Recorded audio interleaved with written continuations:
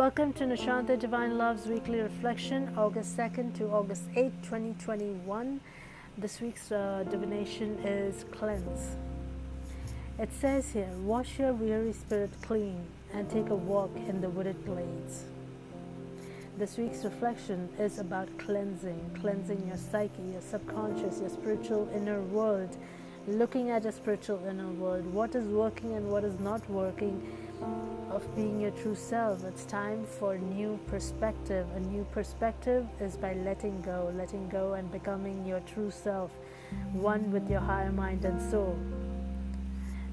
So this week, it's about cleanse and letting go of everything that does not belong to our higher mind and soul.